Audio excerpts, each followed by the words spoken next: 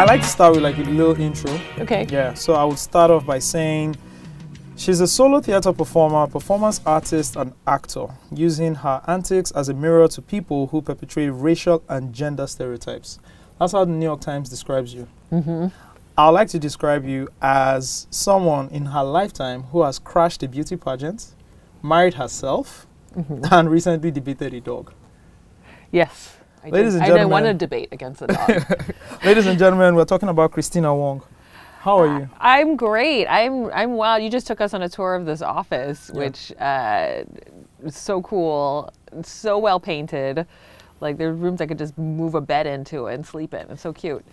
Wow, yeah. I mean, I think a couple of people actually do sleep in, so yeah. Probably. In the office. It's a pretty big office because we run the like very big operation, 150 people. Wow. And we don't want people bumping into each other. Yeah, this is really amazing. It is. Amazing. So we always just have at the back of our minds that we need to pay the office rent every year. Yeah, it's pretty expensive. Yeah, good thing those salespeople are out. Yeah, none of them were in the office. That was good. But how are you? I'm good. I'm dealing with jet lag, and I'm trying to learn as much as I can about where I am in preparation for these performances that I'm doing this weekend as part of the Lagos Theatre Festival, and as you can imagine, learning about an entire country is very in a short amount of time is not easy because there's so many nuances. Pretty tedious. I mean, how long was your flight? We've been traveling my technician and I have been traveling for about 2 days. So we took a 20-hour layover in Istanbul. Okay. We flew from Los Angeles. Wow. Yeah, so we've been through a lot of climate, and I was trying to read a book about Nigeria on the way over. Which book? This Present Darkness. Okay. Stephen Ellis, right, is the writer, and it's about the history of organized crime in Nigeria, yet I guess it offers a whole political perspective. History. Yeah. I'm only about 20 years of history in, so don't quiz me. So far. Too hard. Yeah. A lot more to learn, but I'm sure you will. Yeah. So this is your first time in Nigeria. Yeah, absolutely. What's the first feeling you got when you touched down? The weather at the airport, how was it like? So the flight was mostly Nigerians, and the guy next to me, just when I was boarding, there was a man like really behind me, really insistent. He's like, "Can you move out of the way? Can you move and take this position?" And I'm just like, "Why are you in a rush?" Like Nigerians are always in a rush. The flight is not gonna take off until we're all sitting. See, I'm like squeezed between two lavatories right now. Yeah. But I was just like, "It's cool." But he was just like so. I'm like, maybe he's never flown before. I don't know. And then I think it was actually a different guy on when the flight landed that asked the man sitting next to me to move to the side, took his position in front of his seat, and it was so crazy. Then they're arguing. It got really loud, and then the man started to speak in Yoruba, and the other man says, "We do not speak Yoruba here. We speak English." And then it became weird and tribal. It was like, "You're from so-and-so, aren't you?" I couldn't remember what he said. And then they were laughing it off. And I was just like... Oh, they ended up laughing it off. Yeah. Welcome to Nigeria. Well, absolutely. I was like, I think that this we like to have a lot of conversations. They can get pretty loud, but we like to have those conversations. And an example is what you just witnessed. At the end of the day, they laughed it off because they just found out that what's the big deal? What's the big deal? And you have to wait for the luggage to come down the carousel. You have to there's so much I don't know why this guy, and they didn't even open the door. So it's like. What are you in a rush for? But it reminds me a lot of I'm Chinese American, and I went to China for the very first time in my life this summer, but the inability to wait in lines. Wait, hold up. You went to China for the first time? For the first time. Wow. So my grandparents immigrated from China to San Francisco. So you're a third generation? I'm a third generation, yeah. And which I think, I can't even pass for America in America with other Americans. I think that's sort of an issue I deal with in my work, is that Asian Americans are read as perpetually foreign. Oh, you must have just gotten here. You don't belong here. When people ask Asian people where are you from originally, it's really shorthand for why aren't you white? Why? What are you doing here? You can't be American. Let me get to the bottom of this. So anyway, the Chinese people cannot seem to wait in line, and I was like, I was noticing there are a lot of similarities I've noticed between Nigerians, Chinese Americans, and Chinese people. Yeah. One is the inability to wait in line. And if you ever go to Shanghai Disneyland, which I do not recommend, that is like the most evidence of where Chinese and America just bump heads in the worst way. One, because Disneyland is perpetually waiting in lines, which Chinese people are incapable of. Yeah. I witnessed children defecating and peeing while waiting in these long 2-hour lines. Yeah. Trash everywhere. People like passed out in the bathroom, like the Magic Kingdom castle in the middle of Disneyland just looks like a FEMA tent. FEMA is like a disaster relief tent, right? You know, just people just sacked out asleep, trying to get away from the heat, but just like mostly the incapability of like, you can actually pay people to help you cut in line. Wow. At Shanghai Disney. Sounds so much like Nigeria. And hustle-wise, there are people who jump over the fence at Disneyland and sell unlicensed bootleg merchandise. Yeah. So you'll be like in this long 2-hour line and there'll be a lady like crouched down trying to sell you a fan. And I'm just like, whoa, like so enterprising. What are you doing? I mean, it's like you're talking about Nigeria. Yeah. It's the same thing. Absolutely. I mean, sometimes, you know, these things could be, I would say illegal or like, you know, morally wrong, but you could just see how people actually look for opportunities in crisis and chaos, you know, to actually be, you know, entrepreneurs. So I know the woman who's selling, you know, the bootleg thing, it's probably bootleg, but, you know, for like a woman to actually think, oh, in this, you know, chaos or crisis, I can actually, you know, present this opportunity to this person, and if they want to buy it, you know. Absolutely, yeah. There's people selling fans, there are people selling umbrellas. Did your chaperone whisper to you, welcome home? Did I feel welcome home? I was just like, Shanghai Disney made me hate being Chinese. You know, otherwise I was very proud of like, or for the most part proud. I will never go there again in July. It's way too humid. Yeah. But yeah, that was definitely like Shanghai Disneyland, because Disneyland is like sort of this utopic pretend version of post-war America in a theme park. Yeah. And to just see Chinese people like interface with that was really kind of profound only for that moment. But I did not have fun. Kind of hated it, almost fought entire families almost got into fights with it. You need to go back. First time experience, I think you need to go back and probably, you know, take you somewhere where, you know, you don't get to experience all that. You kind of relax for the first few days, then discover it yourself. Yeah. Maybe you need to. Well, yeah, it wasn't the first place I went to, thankfully. But yeah, I actually had been to, I went to Africa before I went to China. Yeah, we're going to talk about that and talk about your rap album. Yes. Yeah, we will touch on that. Great. But growing up in San Francisco, how was that like? So San Francisco as a city has a reputation of being a very like, now it's shifted because now tech has moved in and it's completely unaffordable. But like at the time when I was growing up, it was like during the Vietnam War, all the hippies flocked to San Francisco. It's where you follow the Grateful Dead and you get in a VW van, and you just leave everything behind and just become a hippie and free love. Everyone has sex with everybody. So I was living in like the aftermath of that. All that. But as a Chinese American, my experience in San Francisco is like, I feel like growing up in San Francisco as a Chinese American, it's like you live two lives. Like you go into the city and it's all liberal and people are, this is before marijuana became legalized, everyone's like smoking pot and freely exploring their sexuality. And then I am in my family home where complete repression,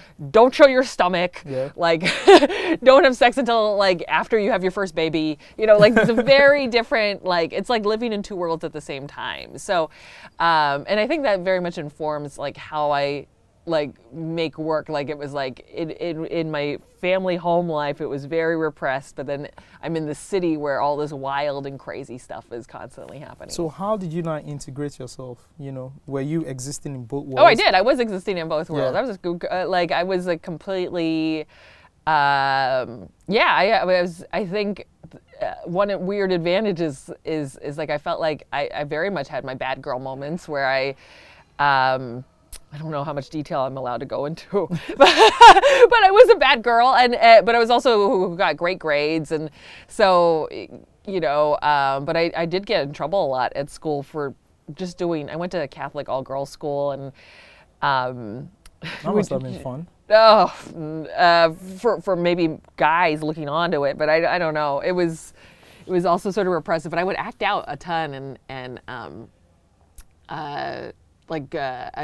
that's where I discovered theater and doing performance, and I would do sketches with my friend Sarah for the whole school, and sometimes we would get in trouble because we were being inappropriate in front of the whole school, and but the school didn't know what to do with me because I was also also a star student.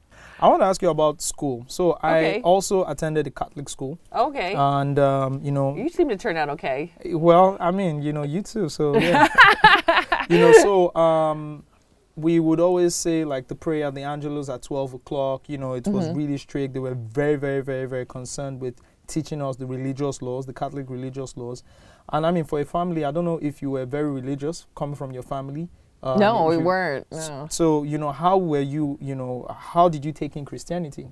You know, did you take these things home to say, Mom, I'm a Christian now, this is what's happening in school? Or were they free with it? No, how were you also able to balance that? My family came to America, and they were mostly Buddhist. My great-grandfather actually founded the first Buddhist temple in San Francisco's Chinatown. But what usually happens is when immigrant groups show up in America, most of the sort of groups that help welcome them in are usually Christian or religious oriented. So it was the Seventh-day Adventists actually welcomed my family in and had like after school programs or just sort of activities. And so some of my aunts became Christian. Some, like, it was in their life. Some of them are still the sort of the specific Buddhists that my great-grandfather brought in. But Christianity is pretty prevalent in general. And like by default, like you end up, because there's so many references to the Bible in American literature, like it's just there. So I went to kindergarten and a preschool that was mostly a bilingual Chinese-English school. It was private school, but it had a Christian element to it. It was a Christian school, and it's called Little Lights.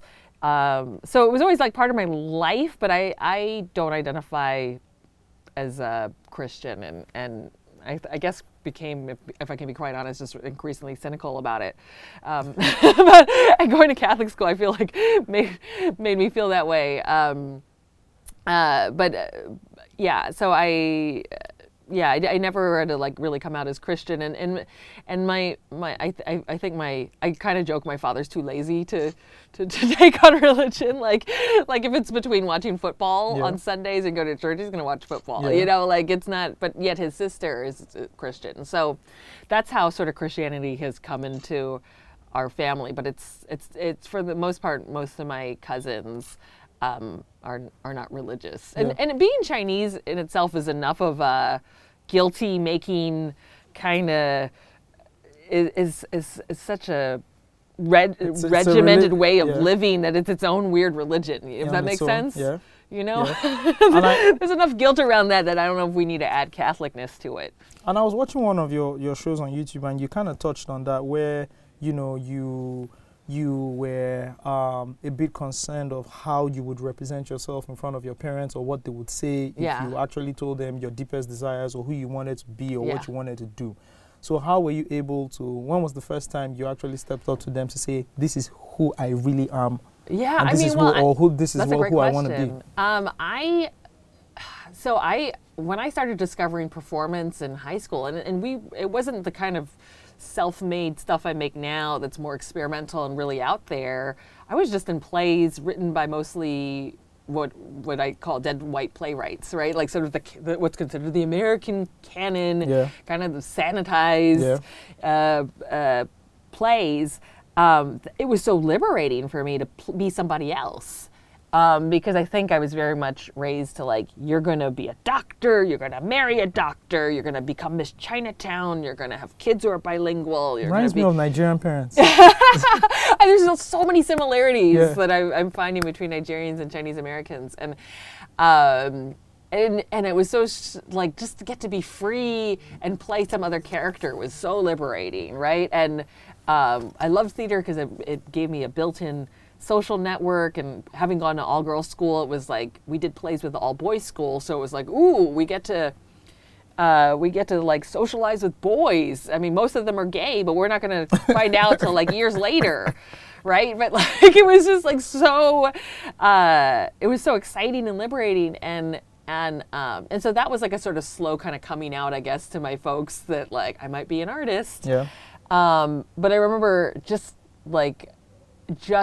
letting them know I'm not going to major in medicine. I'm going to pursue the arts felt very frightening. Yeah. Like they've worked their whole life to make sure I can get to college, and it's a very risky thing to go major in the arts. Did you major in? No, I studied mathematics. Oh my God, you're a good son. Yeah. well, not really, because my story is different. My dad was an electronics engineer and wanted me to be a civil engineer. My mom wanted me to be a pilot, then she wanted me to be an architect. But coming from like junior high school, I was really good in all subjects, but I really liked the arts. But in Nigeria, if you're really brilliant or you have the flash of brilliance, they think you're going to be a science student, so they just throw you in there. Yeah. So like right from my senior high school, I started failing at the science subjects, like chemistry and physics. I wasn't good at it, but because I have this ability to cram, so what I do is I read the textbook and I can literally cram everything, then take out the numbers and input new numbers, but because I understand the process, I can still, so that's how I was passing. So I got to a point where it was now like civil engineering, and I couldn't do it. I was really good at science and math too for a while, but it was like the last couple of years of high school I was slipping, and then I was just like, I couldn't imagine, like, I don't want to be that doctor that forgets the table, and because I was good at cramming but not good at retaining it after the test. No, like after the test is gone. Yeah, it's like, who wants me to work on their liver if I can't remember, like where your liver is? Yeah, I only memorized it for that one particular like exam, and so that, I think that part of, I was being responsible. I didn't want to. But little did I know that there'd be marijuana doctors, I believe, that are the ones who graduated in the back of the class. I could have been a great marijuana doctor. Yeah, it's like, what do you got, glaucoma, anxiety? Legalized in how many states now, Yeah, so many states, and like, they just hand out prescriptions. Yeah. I could have been a good marijuana doctor. But anyway, that would have been my calling as a doctor. Instead, I became a performance artist. And so my question now is, when did you figure out, young kid, born in America, probably like, consumed a lot of American pop culture we talked about. But when was the first time you kind of figured, you were Chinese American and not just, where you got that sense of, am I different? I think I always knew I was Chinese in San Francisco, but it's not till for me, when I moved away from San Francisco and went to Los Angeles for college, which is a 5-hour drive away, and I guess I was never really taught to kind of question authority or question sort of racist moments I'd encounter, though I definitely experienced them. And I think that's a very Chinese way, and possibly a very Nigerian way, is that like, you just sort of experience these things and you keep it going, swallow it, and you keep it going, right? Like, you don't like go, I'm going to overthrow the government. I'm going to shut everything down, or, and I did notice that I would get away with things in high school. Like I said, I was both a good girl and a bad girl, and I think it's because, in a weird way, I don't have the face of the student who misbehaves a lot, right? You have a goody two-shoes. Yeah, that like I can walk into a public situation and people won't look at me and go, oh, she's gonna do something bad, And so that's when I began to notice when I could get away with things the way that maybe my black classmates could not, right? I think in college, you know, when I'm pulled away from my family and away from the week to week of being around my family and understanding where I was different and fielding questions that people had, and people who were not just from San Francisco and had heavily, like, I just assumed everyone lived in a community with tons of Chinese people. Yeah. I assumed that the other Chinese people I met would not be able to speak Chinese either, right? Because aren't we all third generation Chinese American? Yeah. And people were like recent immigrants and first generation Chinese Americans were like horrified that I didn't speak Chinese or you know, wasn't fluent in it. And I was like, what? I thought we all lost this after a while. And that made me feel guilty and weird. And I would straight up go to parties at college and white guys would come up to me and go, I love Asian women. And I was like, that's so gross, right? And I remember there was a time in high school when I experienced the same thing, but like was so desperate to have anybody like me that I was like, oh, yay, I have a chance. And you know, like you later on you find out that like, it's different. You go, wait, this is kind of horrible. And and that's horrible that they can come up to me as if I don't, you know, I don't exist, or I'm just sort of disposable or collectible. And then began to confront social justice movements or learn about those movements and learn about campus activism. And that's when I really began to realize how much I just sort of accepted or was ashamed of. And that's sort of where my anger started, but where I began to, I guess, yes, anger. The first year I got really angry of college because I was just like, I can't believe I just let all this happen all these years and never really spoke up. But I didn't have a vocabulary to articulate, hey, that's wrong. Why did you just say that to me? Or you know, whatever. So.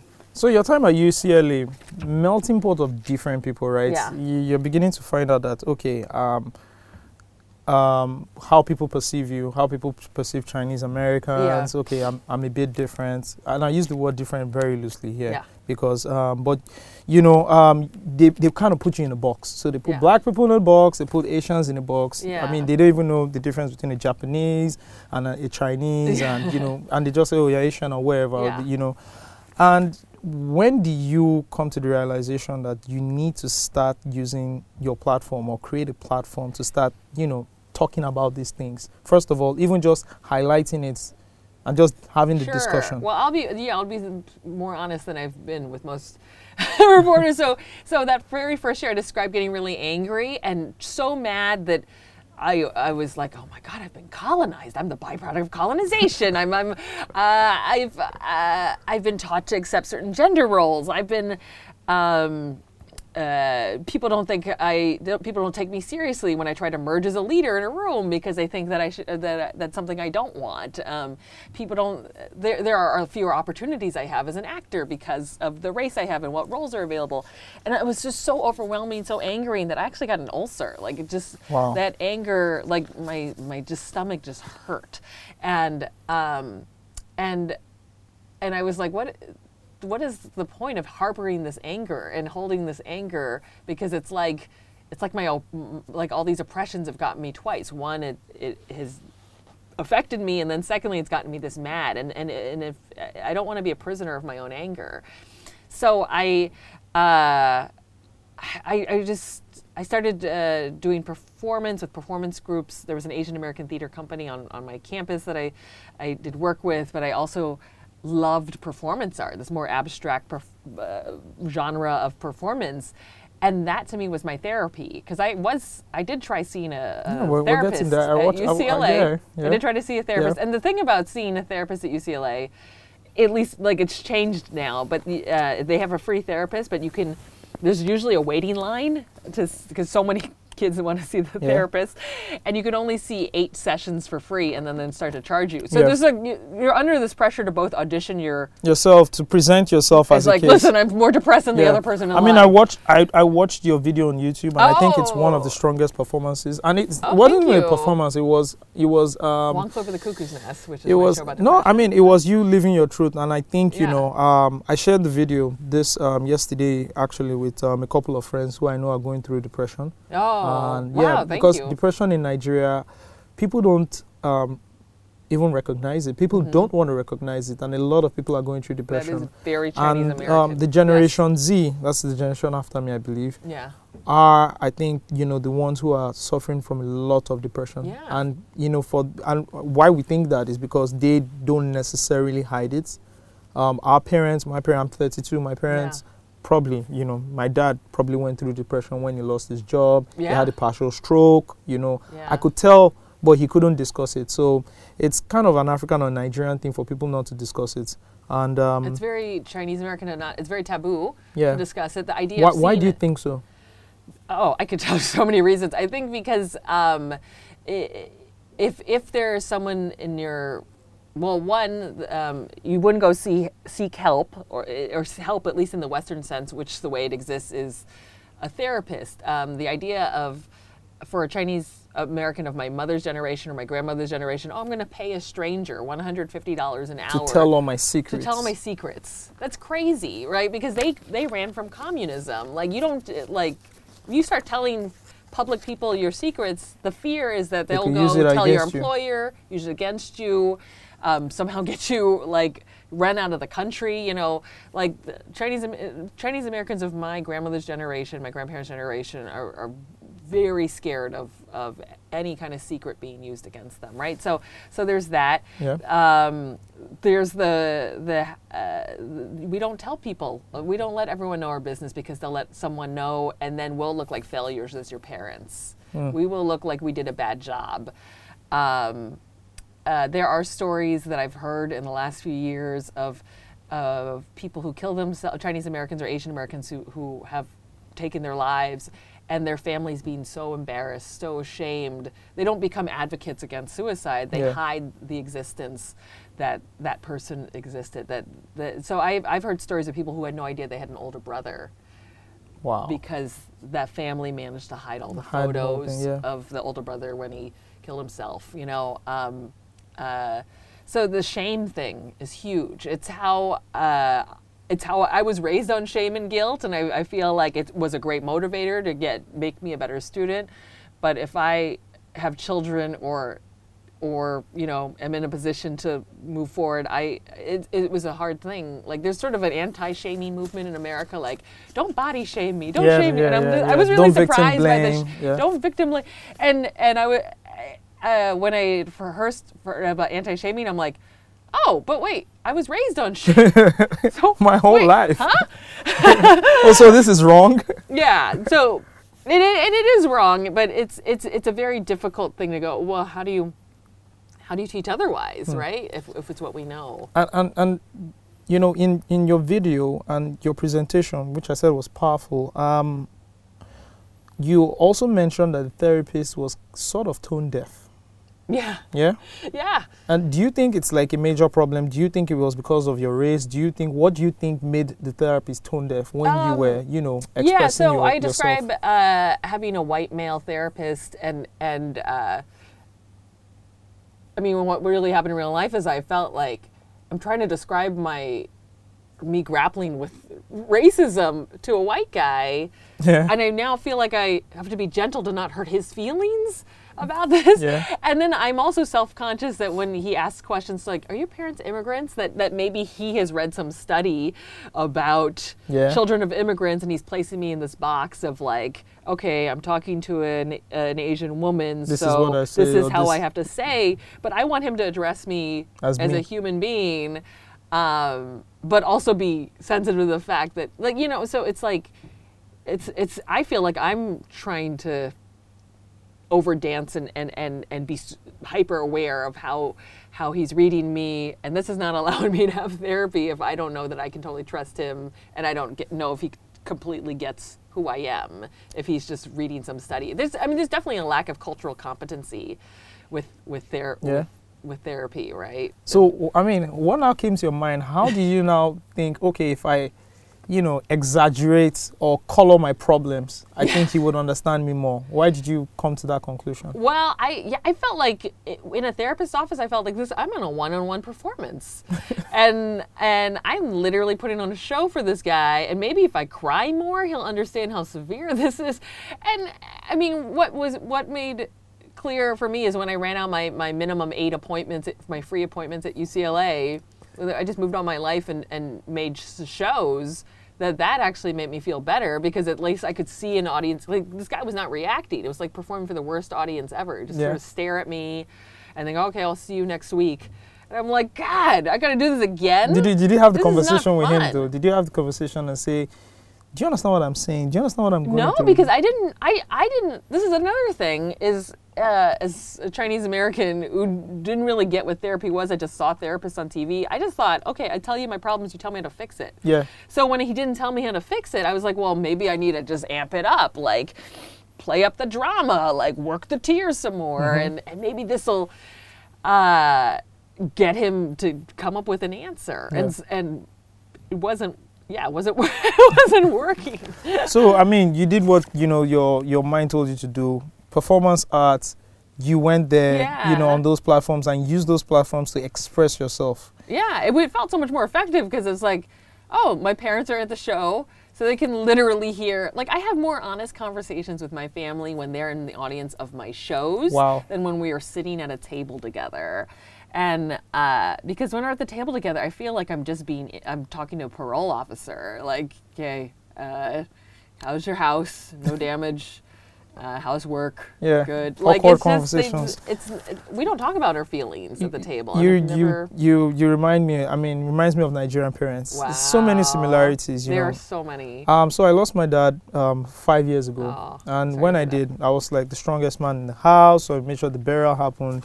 And if when you lose like the head of the family, it's pretty tough. The brothers come in, they want to make the decisions, the widow is not like the helpless person, so we went through all that and I didn't, shed a tear. My brother cried, my sister cried, everybody cried. I was strong, everything. And about, like 3 years later, it started getting to me, and I wouldn't say it was depression. I'll just call it like anxiety attacks. Would I go through the same thing my dad went through? Everything was so good for him in his life. Then some things happened. Is that what's happening to me? Is this the same pattern? Then you start to get these anxiety attacks. And this led to me not necessarily communicating with my family. Because when I did, all it reminded me was about my dad. Wow. So I ended up having the conversation with my mom. Say, man, I think this was a bit of depression, some anxiety attacks and all that. Yeah. And she said, what do you mean by that?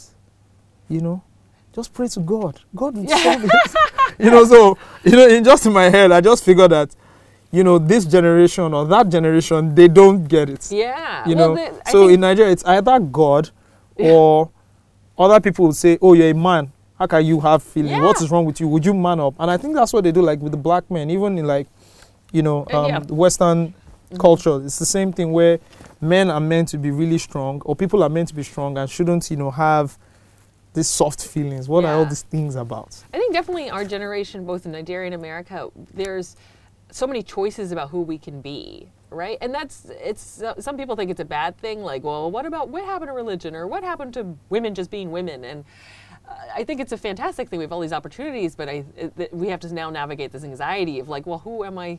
Now that I have some choice about who I'd like to be, I have to step into that. Yeah. And what do I choose? Like, for me, it was like, I want to be an artist. It's not a guaranteed kind of career I can have. That was a lot of anxiety to navigate. And then it was like, oh, now I'm disappointing my parents. But like, if I was born in my mom's generation, there was probably just 2 options. I had to pick one. Yeah.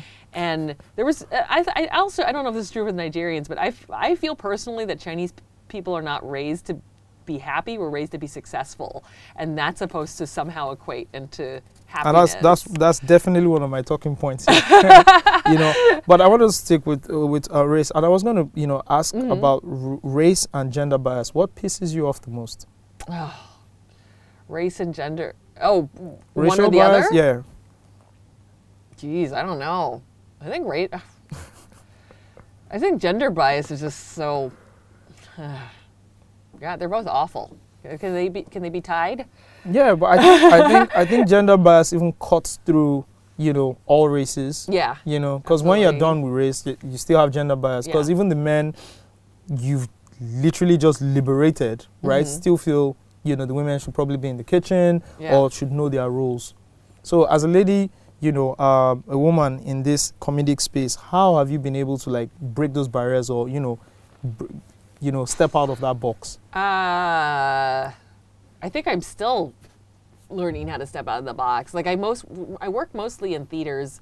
I will say the theater world versus the straight mainstream commercial comedy world is the theater world is much more interested in conversations about equity, whereas comedy is more bottom line. It's shifting very rapidly. I think the comedians that we see taking the commercial stages are now becoming much more diverse. Yeah. It was very much more a white man's game, a very drunk audience kind of game. And theater, that's why I mostly did my comedy in theaters, because those audiences are much more patient, and the people presenting to me were much more interested in politics. But now I see a lot more politics making it to comedy stages. Yeah. We're kind of like in an urgent time where we have to address it. If you're not addressing it, then something's really wrong with you as a comedian.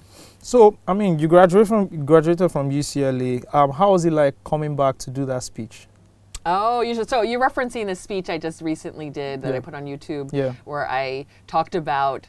I gave away my biggest secret to 8,000 incoming students at UCLA, which is that I once went to therapy, which I actually had kept a secret for many years. It was amazing. It was like a weird redemption moment to like stand in front of a huge stadium. 8,000 people? Yeah, Wow. and describe to them, listen, I was so embarrassed about going to therapy when I was in college. Like I would do these weird routes to the office so that no one would see me, and if I did tell people I was going, I was like, please don't tell anybody, because it was that embarrassing. It just sort of made it sound like I'm nuts. I can't control myself. I have to go see anybody. Now lots of people I know are going, and I think that's a good thing. But yeah, it was really redeeming. What was amazing too was just connecting to 18-year-old Asian American students who like were coming to me in tears. Like they just were starting their first year of school, and not tears like tears that they could relate to it, and that nobody was addressing it in their families too. And so it was like so great to hear that someone else had gone. And the moral of my story wasn't necessarily go, it's great. It was, this kind of was awful. Like I got nothing out of it, and I ended up becoming an artist instead. And not to badmouth, not to say don't go, but it might not be, the be all end all of where you find your wellness and your mental health. Why do people choose being successful, or why do people, like a vast majority of people, regard being successful better than being happy? I don't know, because they're Chinese, because Chinese and Nigerians are most of the planet. I don't know. I think it's way more than that catchment Well, area. I think there's definitely something to be said about being secure in your life. My grandparents did not grow up with. Well, on one side they were secure, and then they lost everything, and then had to come to San Francisco and then work in a butcher shop. It's like, who would want to we're just gonna be artists? Let's just train. That's frightening. That was backbreaking labor, and all they wanted is just the sense that their kids would be secure, right? And I feel like it's harder. I did not grow up directly affected by a war or losing the home I grew up in. Like it was very stable, pretty much what I grew up in. So it was okay in that sense for me to pursue art, and to want to do other things. But I can see how my parents' generation was like, I don't want you to suffer the way I did. And in ways, there is a lot of precarity around this line of business, right? I'm not a multimillionaire comedian. Oh, you're not? I'm not. Oh, really? Me sitting here, right here. Can you believe it? I was this T-shirt. checking Celebrity Net Worth and and I was not even on that fake website, Celebrity Net Worth, which I think is a bunch of BS, that website. But anyway, I think this is some people would rather just be secure and know that there's food at night and a place to sleep. And why wouldn't that make you happy? Mm-hmm. But I think we live in times where joy is measured in other ways, and those possibilities exist, that it's not that being fed and housed might not just be enough, but also having some form of self-expression. Would you be happy if you weren't successful? Would I be happy if I was not successful? No. Okay. No. I definitely has. I think it wasn't until I was about 28 when I did Wong Flew Over the Cuckoo's Nest, and I was actually finally able to make a living financially just as an artist and not have to constantly look behind my back and go, "Ooh, do I need a side job or side hustle?" And that's when I finally felt happy. But also that has a lot to do with my upbringing, and that success is measured for sure on, can you make money at it? For some folks, it's not. And I have friends who don't make full-time livings as artists, and they're happy getting to do art when they do. And I don't advise to other young artists, like I say, if you don't feel like success is measured on you making a living on this, then just do something else and do art on the side, because you will drive yourself, this is insane, a crazy road to make a full-time living as an artist. So, we talk about a lot of racial bias in like Hollywood, talk a lot of racial bias at the workplace, and, and most times it's actually, championed a lot by the African American societies, Black societies. Where do like Chinese Americans, and Asians in general, where do you also like sit in this whole? Yeah. I know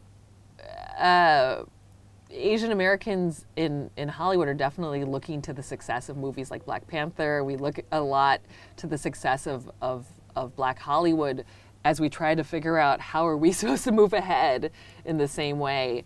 I don't know. I think we still have such a long way to go. Last year there were 2 sitcoms on the air that had Asian American families as a cast, and that's like mind-blowing. And before that, it was 20 years ago when Margaret Cho had her sitcom, right? Yeah. So it's like, and we're constantly introducing ourselves to America, like Margaret Cho's sitcom was called All American Girl, and it was like, hey, we're a family, we just got here. Yeah. And then fresh off the boat, hey, we just got here. And it's like, when can we stop introducing the fact that we just got here and just be like, here with stories and whatever. And that's probably why I work a lot in theaters, because I did actually have a television pilot last year, a reality TV pilot with a network called True TV. They ended up not buying it, but I was just like, man, this is hard. It's really hard to get any network to take me seriously. And, we had hired some writers on the sitcom, and one of them, it was a white writer, very cool, but she wrote this whole monologue for me going, as the child of immigrants, and I was like, whoa, I've gone through this with you. My parents are not immigrants, but like, that's the notion. And I'm not ashamed of the fact. If they were immigrants, I wouldn't be ashamed of it. But it's like they're not. They're not. But I think it's this thing where it's felt that like, in order to get other Asian audiences to relate to me, I have to show my immigrant mom street cred or something. That it's like it's so unfathomable, even to other Asian Americans, that my family could have been here this long, because our stories just aren't reflected. Yeah. So, I mean, you've grown up, in America, you've created this platform, you have this, interesting showcases you've done, quite inspiring. You've talked out against, racial bias. Then you travel to Uganda, and you're regarded as a white person. Yes. And all of a sudden, you're on the other side. You've done good research. How did that feel? So 5 years ago, I went to northern Uganda to do volunteer work and research a show that I'm doing now called the Wong Street Journal. And right before I left, I was getting in fights online with people. I was like, you're being racist. You're being racist. And then I show up in Uganda, where there's no concept of what a Chinese American is, certainly not a third generation Chinese American. And I'm regarded as a Mzungu, which is the Swahili word for white person. Yeah. And Ugandans are casually referring to my white skin, and I felt like the colonial presence in the room. I felt super awkward and white and not sure what to do, and I felt like people just wanted to meet me just because take pictures. I was white and wanted to touch my hair and and I was and I felt like people gave me power that I didn't need to have. The first day I showed up to volunteer, they were like, "You're going to judge our Women for Peace Awards ceremony," and I'm like, "Whoa, whoa, whoa! I have no context for what makes a qualified winner." And they're like, "Well, you're an outsider, and so you have no bias." I'm like, "You want to bet?" Like, I have no idea, why you think I'm qualified to do this and present the award. Only that I have this like authoritative American identity about me. Yeah. And then I met these guys on the street at a food stand, and they invited me into their music studio, and I like in the middle of the night followed these boys into a dark room. Yeah, and I heard recorded the album. I recorded an Mzungu album Prize. called Mzungu Prize. Yeah. And a part of me would like to think that they saw me and they went, "This is a 35-year-old woman has an innate gift for hip hop." Yeah. No, it was that I represented someone with access to resources, the outside world. Yeah. And they got really lucky that they that they met me, because I was working on a show and have now performed the music. Maybe not like Beyonce performs music, Yeah. but I have performed it, in the U.S. and Canada and now Nigeria. But I mean, how were you guys able to record 5 tracks like overnight? 3 weeks. 3 weeks. Oh, It was 3 3 weeks. Okay, Yeah. cool. All right. Over 3 weeks. But we did record the first track. They just work really, like, it defied the laws of African time, like, whereas like all the volunteer work I do during the day, we'd be waiting for the electricity to turn on, and we'd like trying to like twiddling our thumbs, trying to figure out what to do next. Like, I would go to the studio at night and just pump it, like all the tweets that I had nowhere to tweet would just make its way into. Yeah. in Was this your the first album. time? Was that your first time It on was the continent? my very first time on the continent. And I mean, this is my so second time. so going to Uganda, what was your perception of Africa before you went? And I watched. You watched some of the clips for the. Yeah, no, I watched one of your showcase where you actually, talked about, which was fantastic, by the way, where you talked about, and we're going to speak about that, so change, pushing for change on social media. Yeah.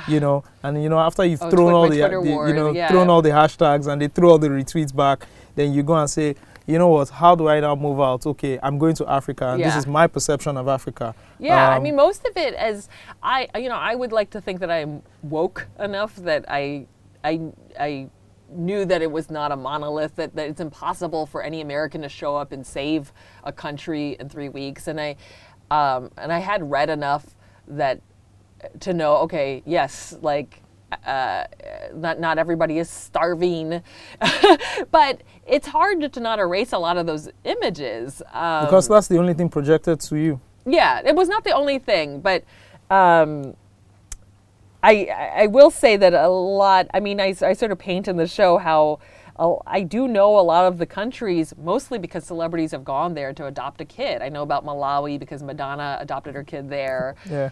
I know about Ethiopia because of the We Are the World album, but so much of the context that most Americans have for Africa is these paternalistic images of we have to save them, we have to sponsor a child, we've got to send them shoes, Tom's shoes.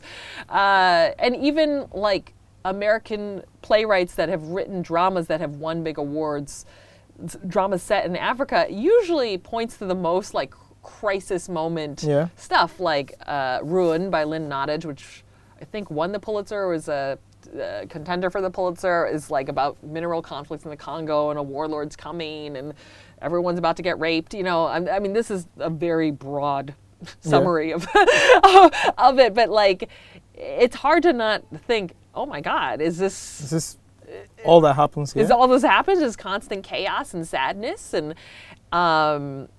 and why are so many missionaries going down there? And but we're clearly getting like, the worst feeds imaginable. And so I knew I had been doing reading beforehand. I knew that it would be much more complex, but I didn't realize, the Civil War that I'm reading about didn't like affect the entire country. It was actually isolated just in northern Uganda. But the way I was reading about it, and from watching things like a Kony 2012 video, you'd be like, oh man, they need us to help them. Context is everything. Context is everything. And so, I'm still unlearning, I'm still having to reframe, and a lot of the task I was left with when I was trying to you know, a lot of me just going was having to listen to family members and friends reflect back on me what they thought was going to happen. Like, how many times do people need to tell you to be careful before you're like, wait, is something wrong here?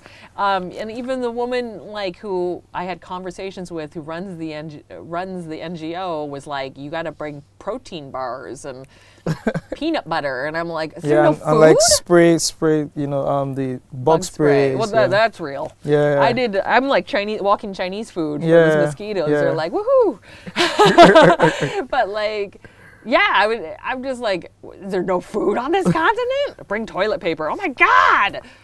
You know, so, and there were moments that didn't match up to like images I'd seen, and then there are many that did not. And I felt very ashamed of myself for having bought into those images, and what Americans call white guilt. I was like, whoa, this is what white guilt feels like. Like, oh, I just want to, now I want to help people even more, but that's not what's useful. Like, and help has to look like, I think if everything, and anything, the trip really had me looking at, okay, so it's not helpful to just drop off a bunch of old clothes or just pump money, you know, blindly into an affected area. I have to think about, like, how do I responsibly work with folks if I do have resources? And that became most apparent in my relationship with the rappers, like after the fact. They asked me to sponsor a studio, and I was like, oh no, I knew there was a catch here. Yeah. And then the producer Nerio said, I will call it Wong Records. And my brain just lit up because I was like, oh my God, I get to be it could be like the Dr. Dre of northern Uganda. Yeah, you know. But then that became sort of a microcosm of what it looks like when an NGO shows up in any country, and they're like, you all need clothes, you need shoes, because basically Nerio got fired from his job because his boss, who worked at the music studio, was like, why are you going to bring a competing studio with this Mzungu's money? Then the other rappers are coming to me going, why don't I get a studio? Like, why are you giving gifts to Nerio, not to me? And here I'm like, oh, I thought you would all just share the studio. Yeah, then it becomes more complex. It becomes so complicated. And then I was like, wait, how much money am I going to have to pump into this studio? Like, what is my obligations to the studio? Yeah. What if they make really sexist music? Like, I don't want my name on that, you know? And I'm like, oh no, this is a mess. Wong Records. This is a mess. So we've come to a great, Nerio has his own studio now. We're in I think we have a good business relationship that's not, the word sponsor to me, I'm like, I keep saying, you know, I'm not a sponsor. We have a business relationship. Yeah. When I tour a show and make money, I'll give you a royalty for the work that you created that I profit off of. Yeah.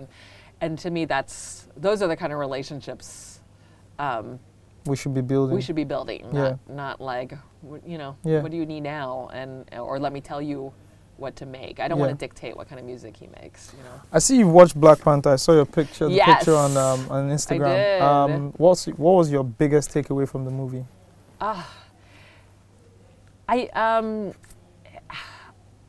Well, someone said it very well on Facebook, and I really resonated with it. Like, to see how well that movie did, and how exciting it was for people to see, you know, even though it's a fictitious country, to see Africa on stage and that many black faces on stage was, it was just so inspiring, because it's just like, yes, we can, like, I say we as we of people of color, people you haven't seen before. Like, there's not many Chinese people they haven't seen in Korea, but like, but for a lot of Chinese Americans, it was really exciting to see Chinese Americans in Hollywood, because it's like, look, people who you never thought could sell movies and bring audiences can completely like own into like like an African nationalism and sell tickets. So don't you think the rest of us should get a chance? Yeah. You know, so that's what was really this great takeaway. And think about all the stories that we've been missing over the years, all the movies and all the stories that have been relegated to small independent films that didn't get enough money to really succeed, or have just been like me, just like on a stage playing for small live audiences at a time.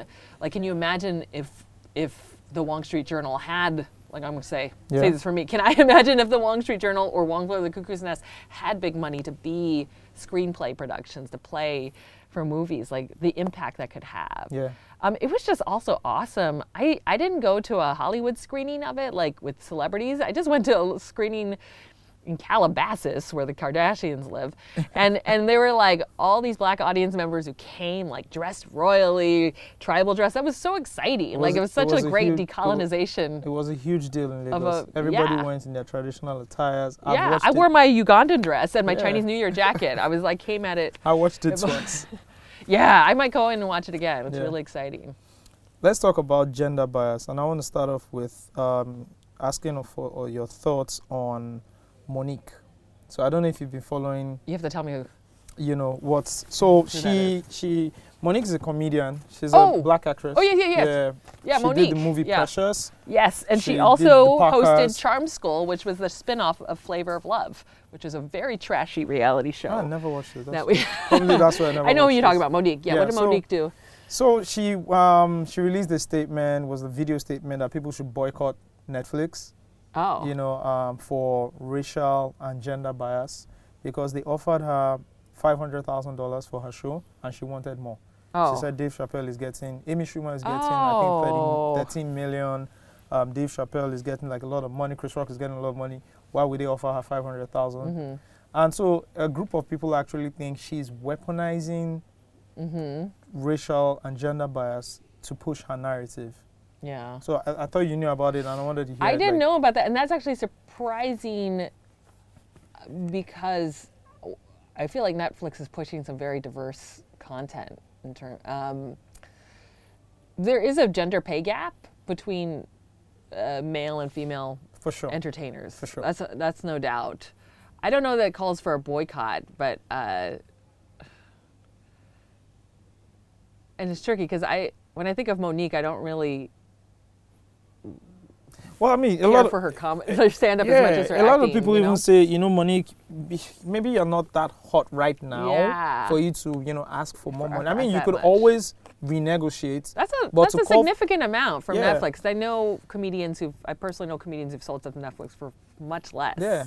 So I'm like, well, shit, I'd take it. Yeah. But so you know, I mean, people were like, you can't call for a boycott because if you say it's racial bias, I mean, there are women who have shows on Netflix. Amy Schumer has a show on Netflix. People have shows on Netflix. If it's, if it's racial, you have Dave Chappelle and Chris Rock. Chris Rock just dropped his new stand-up special, Tambourine.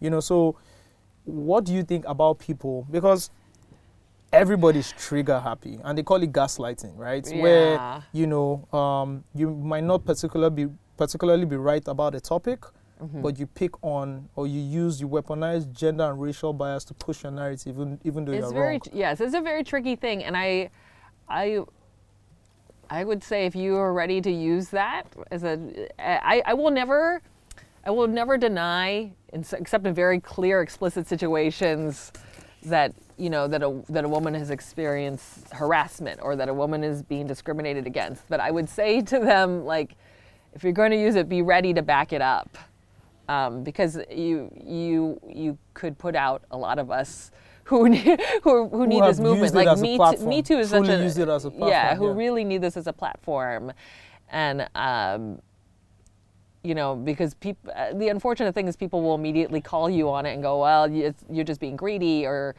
you're actually not that famous. And people have done that to me, not for $500,000 Netflix deals, but for like, I got in a spiff with an actor named James Franco. Yeah, I read about that. Yes. And like basically, I gave the commencement speech at UCLA. He was graduating in that class.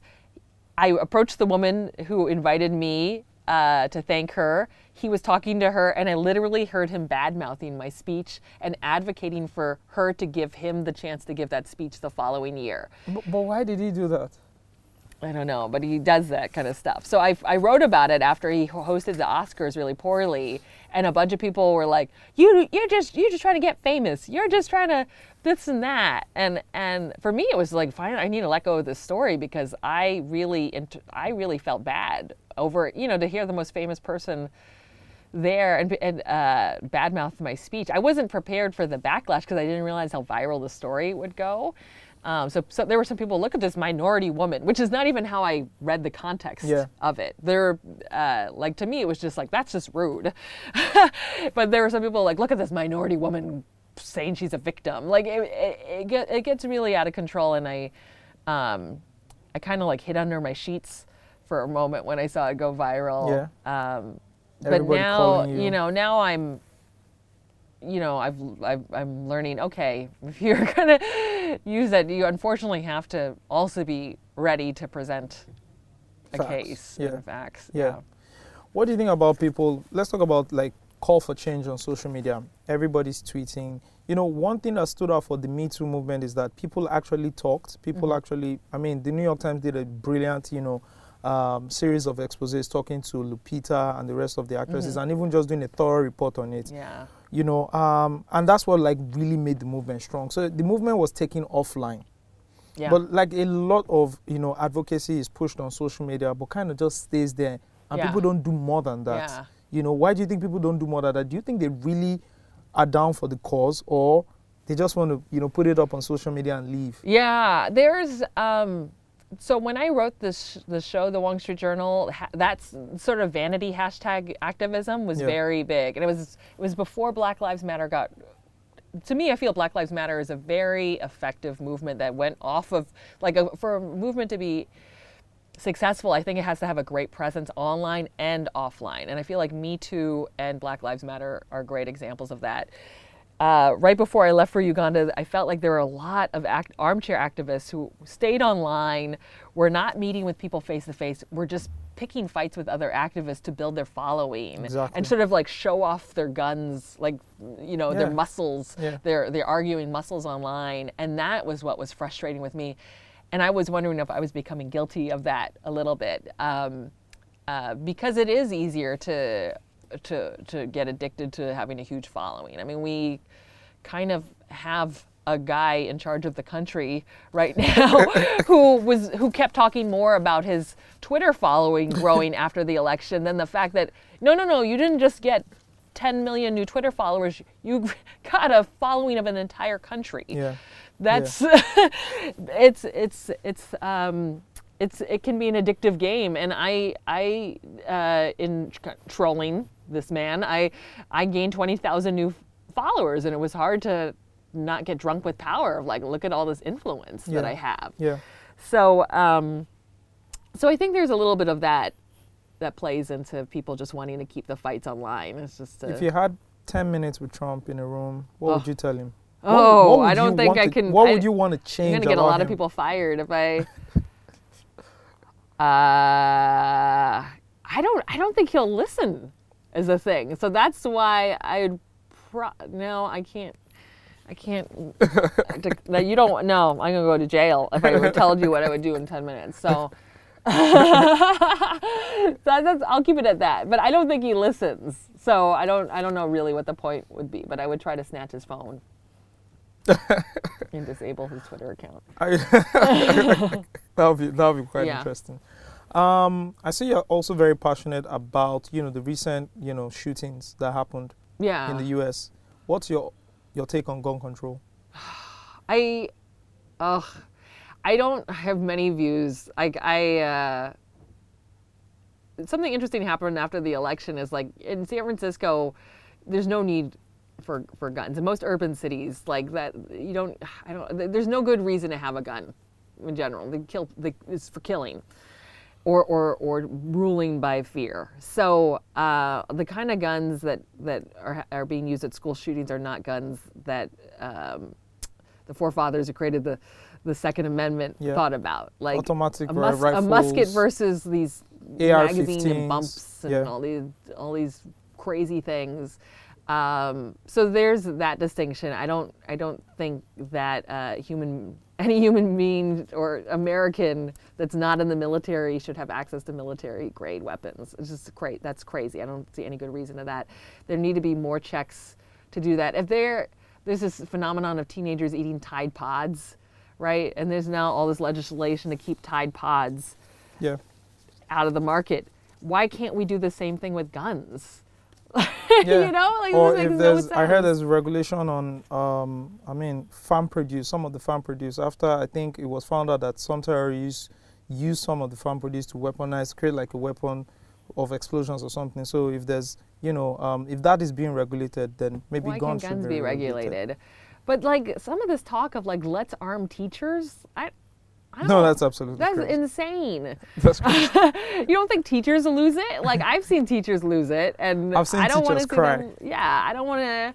I've been a teacher working with teenagers, and I don't think you would want me to have a holster and a gun. I'm a fairly reasonable person, and I know I should not have a gun because I don't want to think about that one moment where I make the wrong decision with it, right? And so think about all the people who are much more nuts than me, Yeah. who are able to get guns. It's crazy, and we really just need to ban guns. I don't know. A lot of people don't think it's possible, and they think there are all the other ways to get it, but don't need as many guns as we have, for sure. So why are you bringing Wong Street Journal to Lagos? Well, when I was invited to represent America in the Lagos Theater Festival, Yeah. I'm super excited to see how this reads to an African audience. It's very different. We're in a very different corner than where I made this show, but I just want to get feedback. I want to know more about this continent. I spent such a small amount of time and made this show and have basically spent the last 2 years reflecting a lot and reading as much as I can. There's so many countries, obviously, to read about that, like, this is a fantastic opportunity to just, like, have conversations like I am with you, just meet folks. And, I mean, a lot of the show in the last 2 years has been me.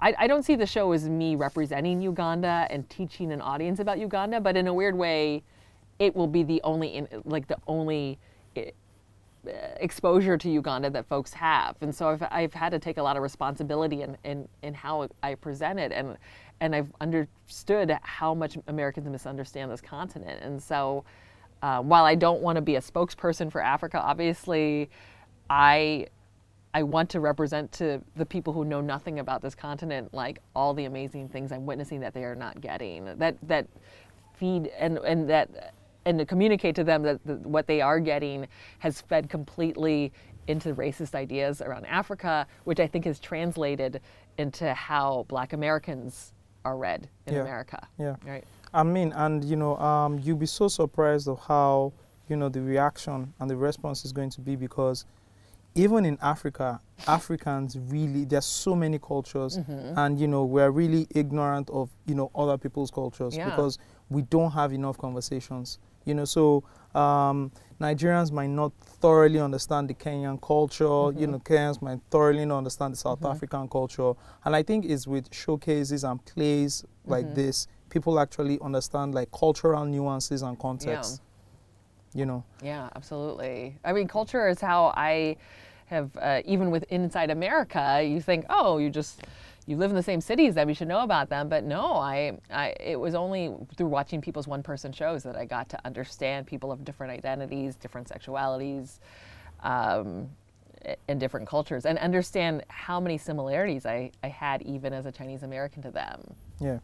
Have you gotten feedback from like Ugandans? I have. Some have come, and some have said, we wish it were longer, or some have gotten no feedback. I have had feedback from 2 Nigerians who saw it in Canada, and I asked, like, how is this going to go over? And they were like, well, if it's middle-class Nigerians, we think that they'll get it. We'll get it, yeah. You probably have middle class at the show. Yeah. Yeah, so that's good. That's good. All right, so my last question is, has Jeremy Lin made that call? No. Jeremy Lin, basketball player, he's not made contact with me. It doesn't mean, my whole philosophy is just because I've never met him doesn't mean I can't consummate our marriage. So I'm still working on that. What do you think? What are your thoughts on marriage? Well, I'm married to myself. I got married to myself at 30 because that's the age most women panic about not being married. Yeah, same here too. And I had to commit. I had to commit to loving myself, which is really profound. And I really recommend that all women, self-love. actually everybody, like make sure you love yourself before you don't have someone else do the job of loving you before if you don't like yourself. Marriage is a performance. It's a big. It's a very expensive theater show that people come to the first act and they go, "Yay, bye," Yeah. and then you're on your own with no audience, or maybe you have an audience. Do you get pressure For the from rest of it. family? Yeah, I think at this point they're just glad that I'm not running around naked on a webcam. But I mean, my parents put a lot of pressure on me, and at this point they're just like, oh, just don't do anything too stupid. But yeah, I mean, I don't know. I don't know if marriage is in my, like a real marriage to another human being is in my cards. But I'm just sort of happy to be living this life. It's like, I'm having such a great week that I'm like, this made all the freaking out about being unmarried in my 30s worth it. Like, not that I had it like that you can't have both, but for some reason I couldn't have both. So here I am. For every young girl listening right now, Uh-huh. what's the one message you want to pass to them? God, every girl listening right now, marry yourself. Yeah, fall in love with yourself. To be bold and be crazy. And yeah, I want to tell everyone to be a crazy person. A good crazy person. Run with your crazy. All right, great. Thank you so much. Thank you so much, Christine. I'll probably think of a better answer after we turn off the mics. And Yeah, go, it's fine. You can always send it to me. I'll put it up. Okay. But thank you so much. Thank you so much for having this is such an conversation awesome with conversation.